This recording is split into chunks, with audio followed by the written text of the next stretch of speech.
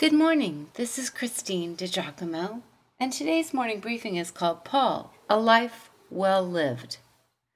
Libraries of respected leaders, managers, and savvy business people usually contain biographies of people who have led meaningful, purposeful lives.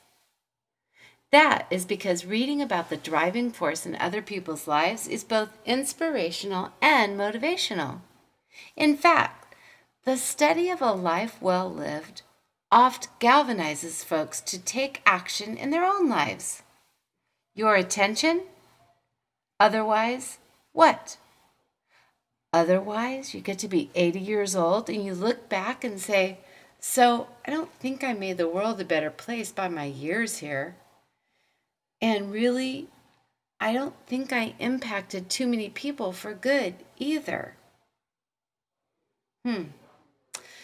The Bible is an encyclopedia of quite a few impressive biographies, which is one more compelling reason to study the scripture. Honestly, I have never thought of it quite that way until now. Here, at the start of Colossians chapter 2, we find ourselves getting to know the heartbeat of one Paul the Apostle, aka Saul of Tarsus. We remember from past studies that his pedigree was of stellar Jewish stock, and he was also a Roman citizen.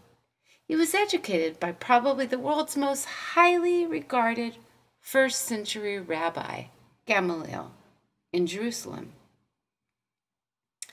Whatever he set his mind to, Paul did it with everything in him.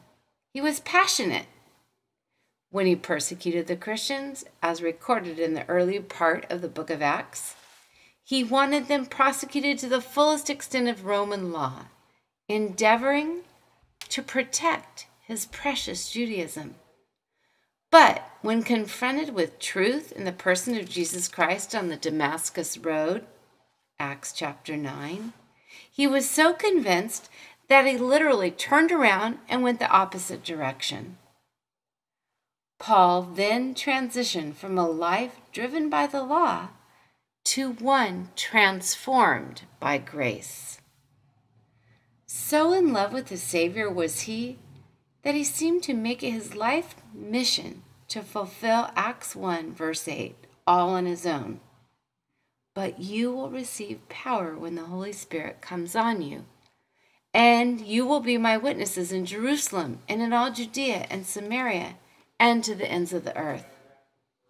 Yet he introduced people to the good news of the gospel wherever he went, and then set out on his first missionary journey some 10 years after his own conversion, establishing churches as he went.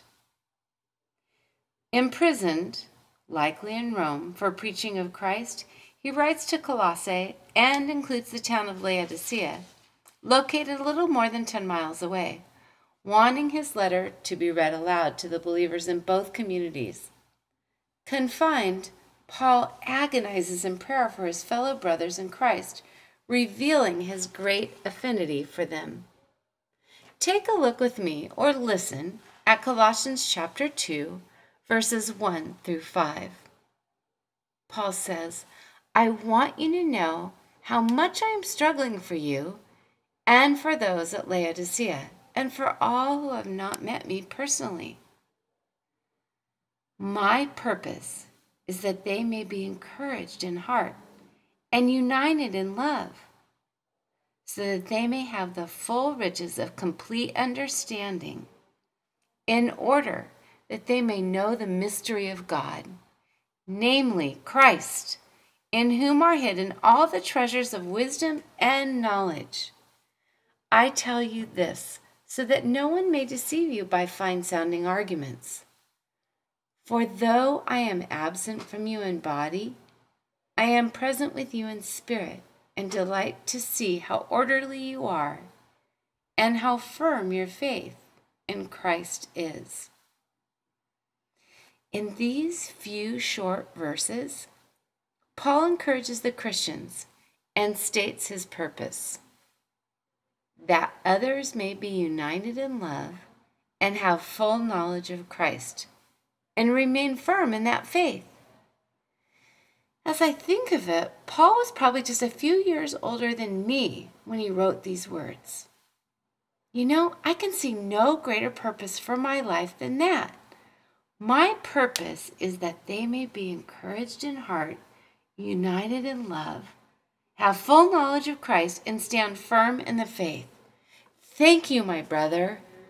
Thank you, my mentor, Paul. If you'd like to read this or print it out, you can go to pastorwoman.com, click on Powerful Bible Teaching, Morning Briefings, and again, the title is Paul, A Life Well Lived.